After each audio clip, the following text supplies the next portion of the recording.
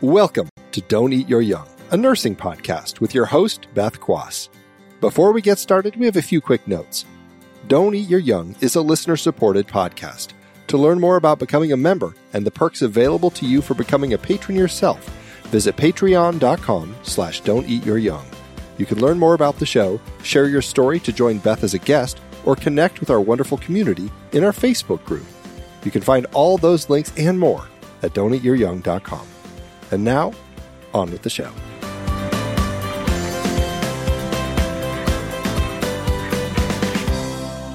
Today, I'm excited to have Maggie Ortiz on the show. She has a Facebook group called Advocates for Nurses. She's been a nurse for 22 years. She's worked in many areas throughout the hospital. She received her master's degree in leadership in 2019, and she's also been an expert witness for legal cases. Today, we're going to talk about the legality of nursing and understanding your license. Thanks to Maggie for being here today. How are you today, Maggie? Well, thank you. How are you? I am fantastic. Thanks for being a guest on the show. Why don't you start off by telling us a little bit about yourself? So I've been a nurse for 22 years, spent the majority of my career in the intensive care unit, level 1 trauma, went to the ER, moved on to do like local agency, doing interventional radiology, interventional cardiology, pre-op, PACU, endoscopy, interventional radiology, surgery centers, freestanding ERs. Then I moved on to the Board of Nursing in Texas. I was an investigator there. Left there after a short period of time, and then moved on, started doing some activist work, and then became an expert witness for medical malpractice, which is civil law, and then as well expert witness for administrative law, which is what our license falls under and our anyone's license falls under. So doing a lot of activist work currently. Which is exactly what we need, and I'm glad to have you on the show for that very reason. What spurred you to move on and get your master's degree in leadership? I was tired of being told no, because I thought I would want to move up. At the time, I had an associate's degree, and then just, the Institute of Medicine in 2011, put out that all nurses should have advanced degrees. So I felt like they placed restrictions on any kind of movement unless you had your bachelor's. And if I was going to go back to school, I was going to go just get my master's. That is fantastic. And I, too, started out as an associate degree nurse, and they were fantastic programs, and those nurses are spectacular as well. I applaud you for going on, because I do agree we don't get to sit at the tables, unfortunately, unless we move on in our education. So tell me, how did you get into the Board of Nursing, and what did that look like to you? So I was working at a freestanding ER, and they started messing with my schedule and, shocker and healthcare. So I started looking for other employment. There was a position posted for a nurse investigator, I believe 2 for the Board of Nursing. I met the qualifications. Just as a nurse, that's pretty much the qualifications. I applied, went through what I felt was a pretty rigorous interview, because they do have to know that you're going to be able to basically sanction your own. So that has to come out during the interview. They're real clear about that. So it is a bit of a rigorous interview. Got the job. Not long after being there, I was told they're all guilty. Don't read the response. Felt like they were not extending nurses, mitigating what I now know to be mitigating circumstances, to include subpoenaing different records, maybe speaking to another nurse, maybe looking at a system problem, maybe determining whether this was retaliation. That stuff wasn't happening. Criminal investigators investigating practice cases, the director of enforcement not being a nurse, which prior to him being in that position was an RNJD. The culture was oppressive against our people. And I had just come from the front lines. And I was like, wait, hold on. We have acuity scales that we should be looking at. I want to know staffing. There's so many other things that anyone who's practicing or has practiced at the bedside knows that those should really be put into place. And it wasn't. So let me get this straight. The bodies that give us our licenses are treating us as though we are not them and we are them.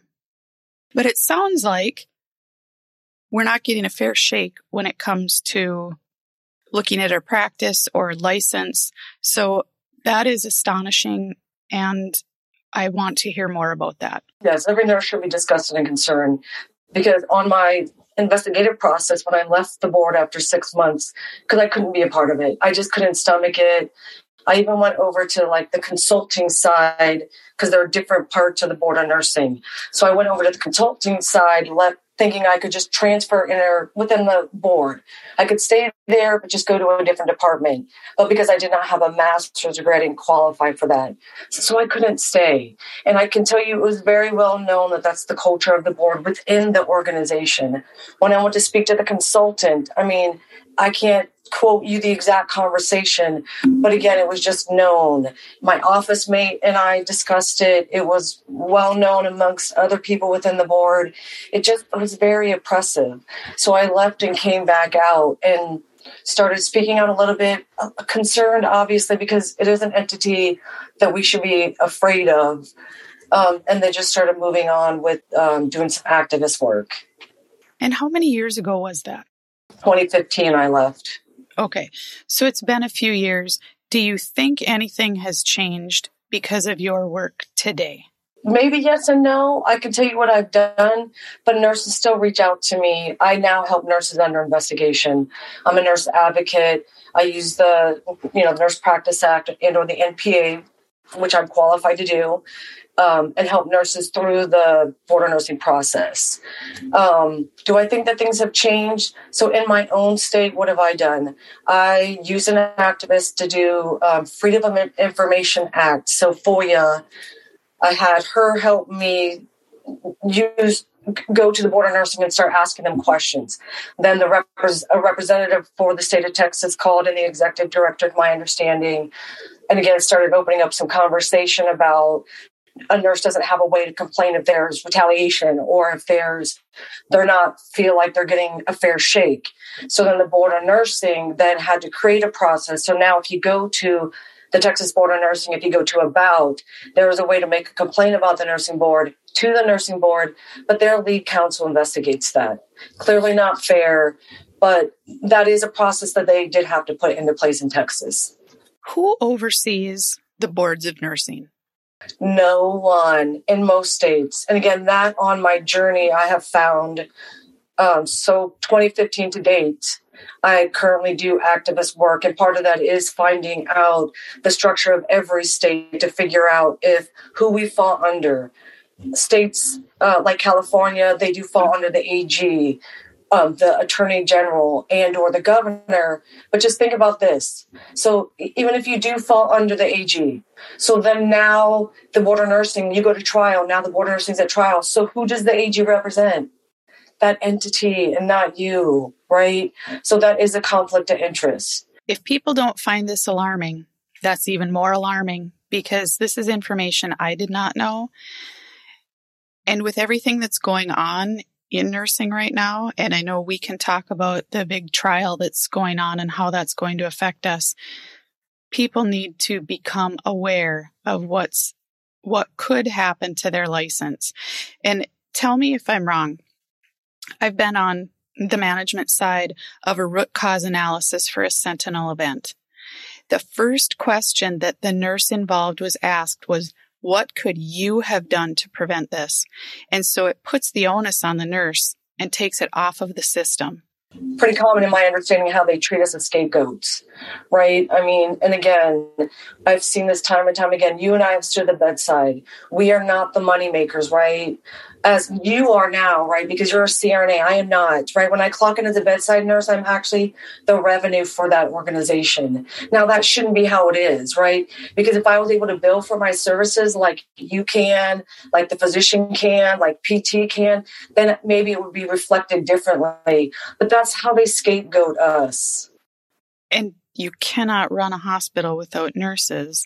Yet I would say you can't be billed for your services, but you can be liable for your services. And so how does that work?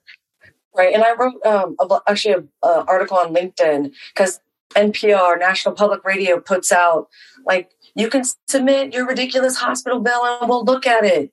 Someone submitted it for an IV injection, which a nurse gave. They were billing $722 and some change. So I simplified it. I did $700 and I did the math out for one nurse giving one injection every 12 hours, which, like if I'm working sedation, and I did the math, and then I did that times a year, 52 weeks, and I did that for the organization and what they're getting, the disparity. And then I broke it down into, and I just Googled, what is the average pay of an RN, which was $32. And then I did an extreme. I did $45. And again, did that out to a year. The disparity in what the facility collects on a nurse giving an injection was millions of dollars. Millions. That is incredible. I'm so glad you broke that down for people. We are in a crazy state right now in our profession, and I think there's going to be a lot of changes. When we look at the Vought case and the criminal charges brought against her, I don't want to discuss what she did or didn't do. We've all been there. If you're a nurse and you say you haven't made a medication error, you have not been in nursing long enough. We've all done it. We may do it again. We are human. I appreciate that. But what is this going to do to our profession if criminal charges are going to be brought against nurses for things like medication errors? Getting in the details, I don't think any nurse is defending her conduct. We're talking about it rising to the level of criminal. Administratively, I think we can all agree, right? But on a criminal, that there's no intent. And I think that those charges, because again, medication errors are one of the leading causes of death. And who give those medication? We just talked about that. Nurses do. That will set precedent. This is a nurse who did not have intent. We're not talking about Nurse Ratched who went in and was trying to harm a patient, right? Again, don't put her in that same group. That's not fair. She had no intent, and there were other things in place. I think that it will, again, in the crisis that we're having already with nursing, that we don't even know by 2030, they're already projecting that there will be a 5 million deficit of us across the nation. 2030, that's not that long away from now, right? And again, now, due to COVID, due to the boards of nursing, due to nurses potentially now not only, being held criminally, civilly, and administratively, why would you become a nurse? That's a huge deterrent. And on top of that, the cost of education is so high, it takes years to pay off those loans if you have to take loans. Consumers of healthcare, listen up. This is going to affect you. That's what it comes down to. And as nurses, we need to let the public know this is going to affect your care. You better bring a family member into the hospital with you. You may not have anyone else to help you. This isn't a scare tactic. This is the reality. Like you said, we aren't going to have enough nurses. We don't have enough delivering care now. Not that there aren't nurses out there. Hospitals aren't employing the numbers that I believe that we need for safe care for both the patient and the nurse. Right, and this is just going to create more silence. Because do you know what one of the first things she did? She immediately took that drug to the nurse saying, I have to waste it. That tells me she thought it was a controlled substance. When he brought it to her attention that it was Vec, what did she do immediately? She went into that room, which is hard to do, said, this is what happened, owned it so that they can immediately take the corrective measures to at least try to do the right thing, right? She stood in front of her people and owned it, right? So now you remove that silence, you know what's going to happen? Patients will be harmed. And you and I know this. This is well spoken about in our community. You cannot create that silence because, again, people won't speak up about medication errors if they know that they're going to be criminally held liable. Right. I've talked to a lot of nurses that I know, and it's a very scary time. And, I don't work at the bedside anymore. I work in the operating room, and I have to carry malpractice insurance. What are nurses doing these days for their liability and ensuring? You've already said that the attorneys for the board of nursing are not there for the nurse.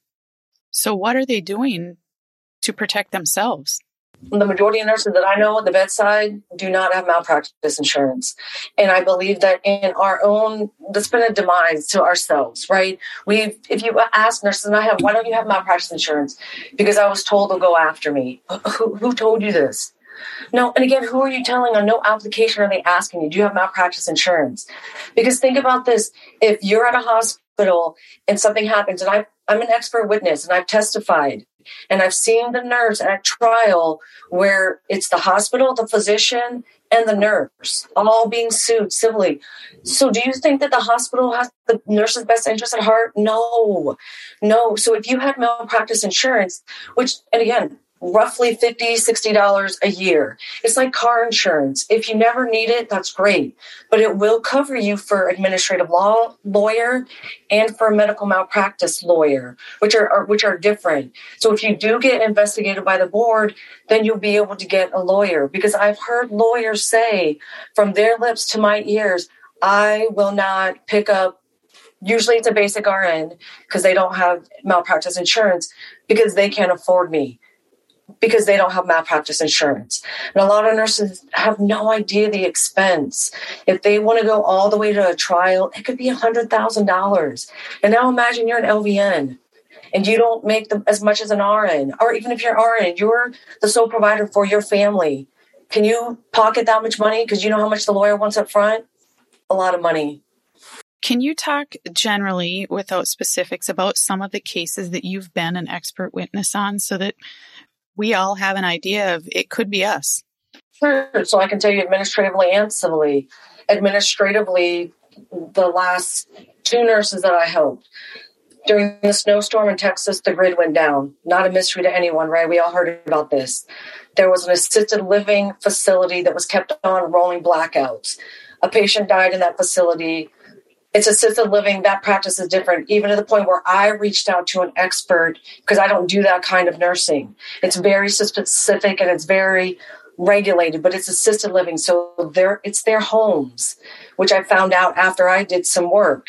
A patient died in the facility. One of the LVNs was not even on site. The other LVN, EMS was there. She reported to the paramedic, which is a higher level of care to an LVN, demanded that he take that client, went to the hospital, that patient died. It was not due to anything that she did wrong. They still sanctioned both of their license. We reached out to the governor. We reached out to representatives. Who are they going to tell? They both went to a mediation, and the board still sanctioned their license. They signed their orders. They didn't want to go to their LVNs. If they were to go on to that, they would have to get lawyers, and they chose not to get lawyers and spend upwards of hundreds of thousands of dollars. And let me just end that with, when you go to a trial as a nurse, they do not have to listen to the judge. Let me repeat that. So you spend all that money. This is 2 to 3 years of your life emotionally, right? Not only that, financially. You get to that point where you go all the way through the trial. The judge says XYZ. The board says, okay, thanks, great, sir. Appreciate it. The board still gets the final say. Most nurses have no idea that is how that works. If people could see my face right now, my jaw just dropped at that statement. The board can make a decision that has nothing to do with the court system's ruling. Is that correct? Yes. And then once you're under investigation, they will go back until you're 18. So they go fishing, which I was taught to do. And if that meant I needed to get on microfiche to look you up, then that's what I did. I have no words. I am at a loss. That's not due process. That's not a nurse's constitutional right, and that's what I scream about. I'm thoroughly astonished by everything I'm learning from you today. So it's not all doomsday. Let's talk about what nurses can do now to protect themselves. Because, of course, when you're a nurse, you love nursing. You love taking care of patients. And this is not to scare people away from doing the job they love, but it's to help them understand and educate themselves and protect themselves. So let's talk a little bit about that. Where can people start to educate themselves? Start with your board of nursing. Understand what the Nurse Practice Act is. Understand that you have your own license. You do not work for a physician. You do not work for anyone else. That's where I think nurses get in trouble. You use your chain of command. If you don't know what chain of command is, your hospital has a policy. I have testified to this, both in administrative and civil cases. It is your duty to understand what the chain of command is. So that means that, like in Texas, you have to lay your body over the patient. That's what you have to do. 1514 in this state says that I have a duty to the patient that supersedes an organization and or a physician's order.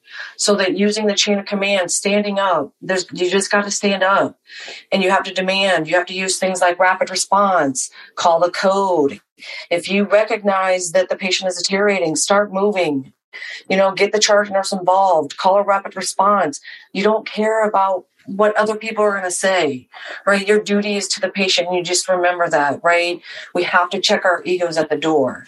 Document. If something happened, quote it. Because again, someone just literally reached out to me before this podcast. She's being called. She was an ER nurse in triage for a same case 5 years ago. 5 years ago. The hospital is not representing her. The hospital, of course, let the physician know that this case was going on, did not let her know. The DA she got a subpoena from, and the facility didn't even let her know. That's unacceptable, right? That's not okay. So the only thing that's going to protect her right now is going to be what she documented. Now, I do believe that she will just be a fact witness, but I don't know that. Like the organization told her, go ahead and just open up the chart and look at it. I said, absolutely not. Do not open up that chart until you're sitting with legal, until the general counsel for the hospital is sitting there with you. You do not open up that patient's chart. Absolutely not. And when you do go into that chart, you will make a note saying that you received a subpoena and are this date and time. And that is your reason and you're reviewing the chart with legal. What was your name, sir? Lawyer, whatever facility you're at. And that you're working with them and you're going over the chart. And that's why you have opened up that chart. Because when they go back and look at the IT stamps, it will be noted you opened up that patient's chart on that day and time. And you better have a document in there why you were in there. And that's any time you access a patient's chart. You need to be either the primary care provider and or you need to be why am I in here? When I do a callback for a patient and I'm in a unit, when I float around and they don't have a process in place, you can be for sure I open up a general note. Callback made for endoscopy or PACU, and then whatever I ask, nausea, vomiting, whatever it is. But anytime you open up a patient's chart and you are not the primary caregiver, you better write in there why you open that up. Because again, 2-3 years from now, do you think you're going to remember that? Absolutely not. I know a few people that have been terminated for going into charts that they did not have business going into. And some were well-respected providers that had nothing but the best interest, but they went into a chart they shouldn't have been in, and they were walked out the door. I agree. This happened within the last year. An ER nurse was assigned a patient. She went ahead and looked at the patient. The ER patient was admitted to the ER. Patient was going to be admitted. The ICU nurse opened up the chart because she was assigned that patient. That patient got changed to a different status. She got terminated as well for opening up that patient chart, even though she was just trying to get ahead of the game, read up on some MERS labs, and they did terminate her. And we've all done it. We've all opened charts because we thought that patient was coming to us and something changed, and that could happen to any one of us. Getting malpractice insurance, I think, is a great idea. I have no vested interest in any of them. I personally have NSO. I use them because I testify and because I'm a practicing nurse. They walk you through just like they would with car, medical, house insurance, what you need, right? It's just like any other insurance. And again, is it an expense? Sure it is, but you can sure write that off as a nurse. And again, it's just like something else. Hope you don't need it. An hour of 2 of work per month is going to pay for, or did you say a year? I believe it is a year. I want to say mine is maybe 100, maybe 120, but I have different things on mine because I testify, which I don't think is for that kind of protection. I'll write that off. Sure. So Safe Harbor, if you're in Texas, that's something that you can do. Safe Harbor, if you come to work, say you're assigned 8 patients and you should only have 4, you can say before you take report, I'm filing Safe Harbor, which you can say verbally in this state, and you fill out a form. Usually that enacts a big deal, like the CNO gets involved, right? But then if something happens to that patient, you have filed safe harbor, which states, I did the best that I could and you're not liable. That is present, and they call it something else, I think, in 2 other states, but not all states have this. So speaking to your nursing association, speaking to the ANA, American Nursing Association, talking to your representatives, because that should be something that every state has. Using, again, the chain of command, and then making sure that you're documenting things, as you can. And then jurisprudence is something that I encourage all nurses to do. It is something that is required for a nurse in Texas for initial licensure, and then every 3rd cycle for us. Not every state requires it, but they require it for nurses and physicians in the state. Jurisprudence is merely education as it applies to your license. It's CEUs. You could take it as your CEUs. It's not free, but I think it is great education. Getting involved in policy in your state, because we should all have a seat at the table. If you're interested in it, start pursuing it. We have to have a voice. There are nurses who hold office in every state. Reach out to them. Talk to them. Ask them if they know what the process is. Understand your own process in your own state. Who do I fall under? If you look your license up and it goes right to the Attorney General, pretty obvious that's who you fall under. If it doesn't, then you probably don't have any oversight and need to do some more digging. I'm glad we're here. I'm glad you're here. I'm glad you're telling us these things. So we need people to go out and educate themselves, understand your state's Board of Nursing.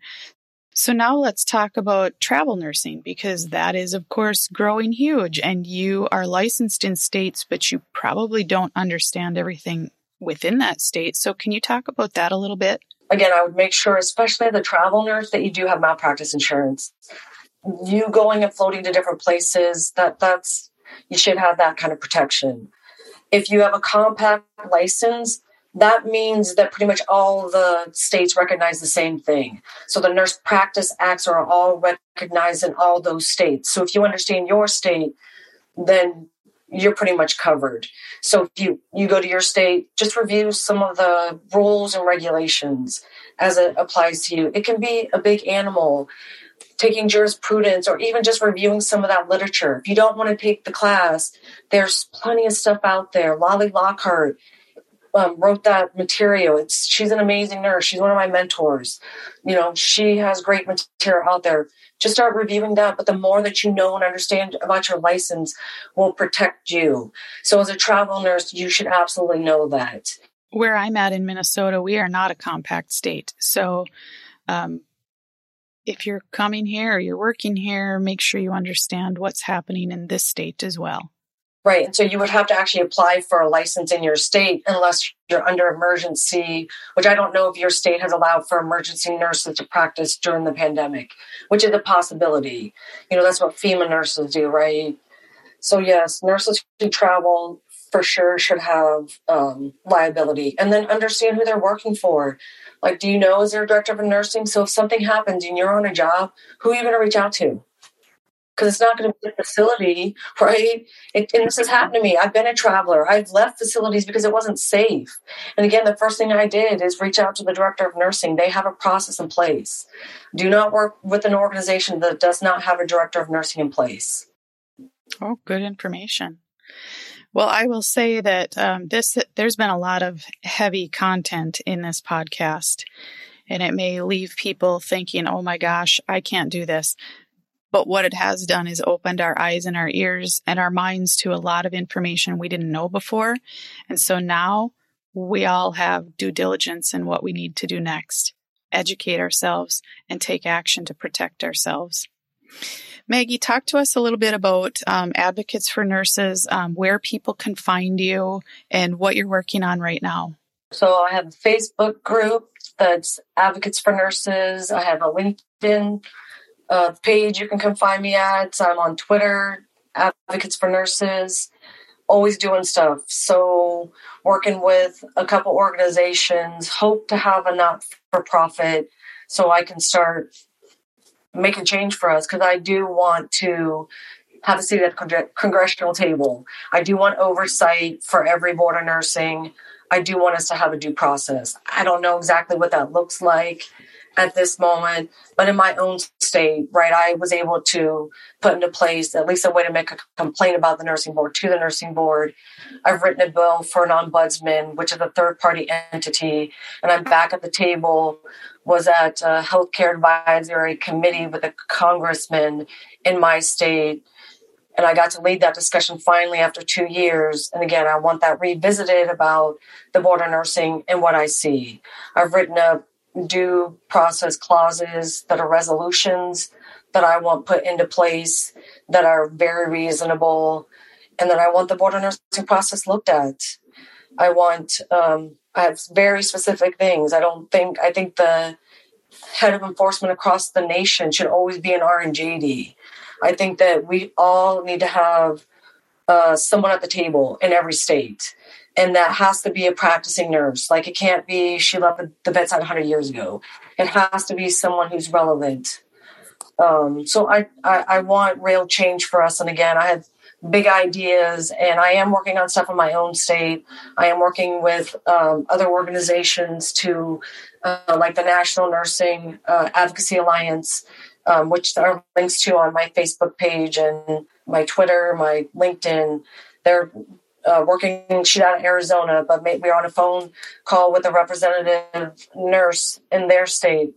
So hopefully making some change. So I'm going to be tackling every state. I appreciate all of the work that you're doing for all of us, because you are taking on a huge amount. An uphill battle is where you're at, but I hope that you can get more backing as people hear about you. You are a true advocate for nurses, and I appreciate that. And I so appreciate you coming on the show to be a guest. And I can see that we probably are going to have you back so we can get an update on everything you're working on. Absolutely, absolutely. And I do have like a Maggie hotline. I'm more than happy to give that. It's a Google, so I turn off my phone if I can't answer it. But that's 512-766-8945. We'll make sure that's in the show notes as well, so people can find you if they didn't get it here. Thank you for all of your hard work. Thank you. Don't you give up now. You have made your vows. You might not know how. Don't Eat Your Young was produced in partnership with True Story FM. Engineering by Andy Nelson. Music by The Lighthearts. Find the show notes, and transcripts at don'teatyouryoung.com. If your podcast app allows ratings and reviews, please consider doing that for our show. But the best thing you could do to support the show is to share it with a friend or colleague. Thank you for listening.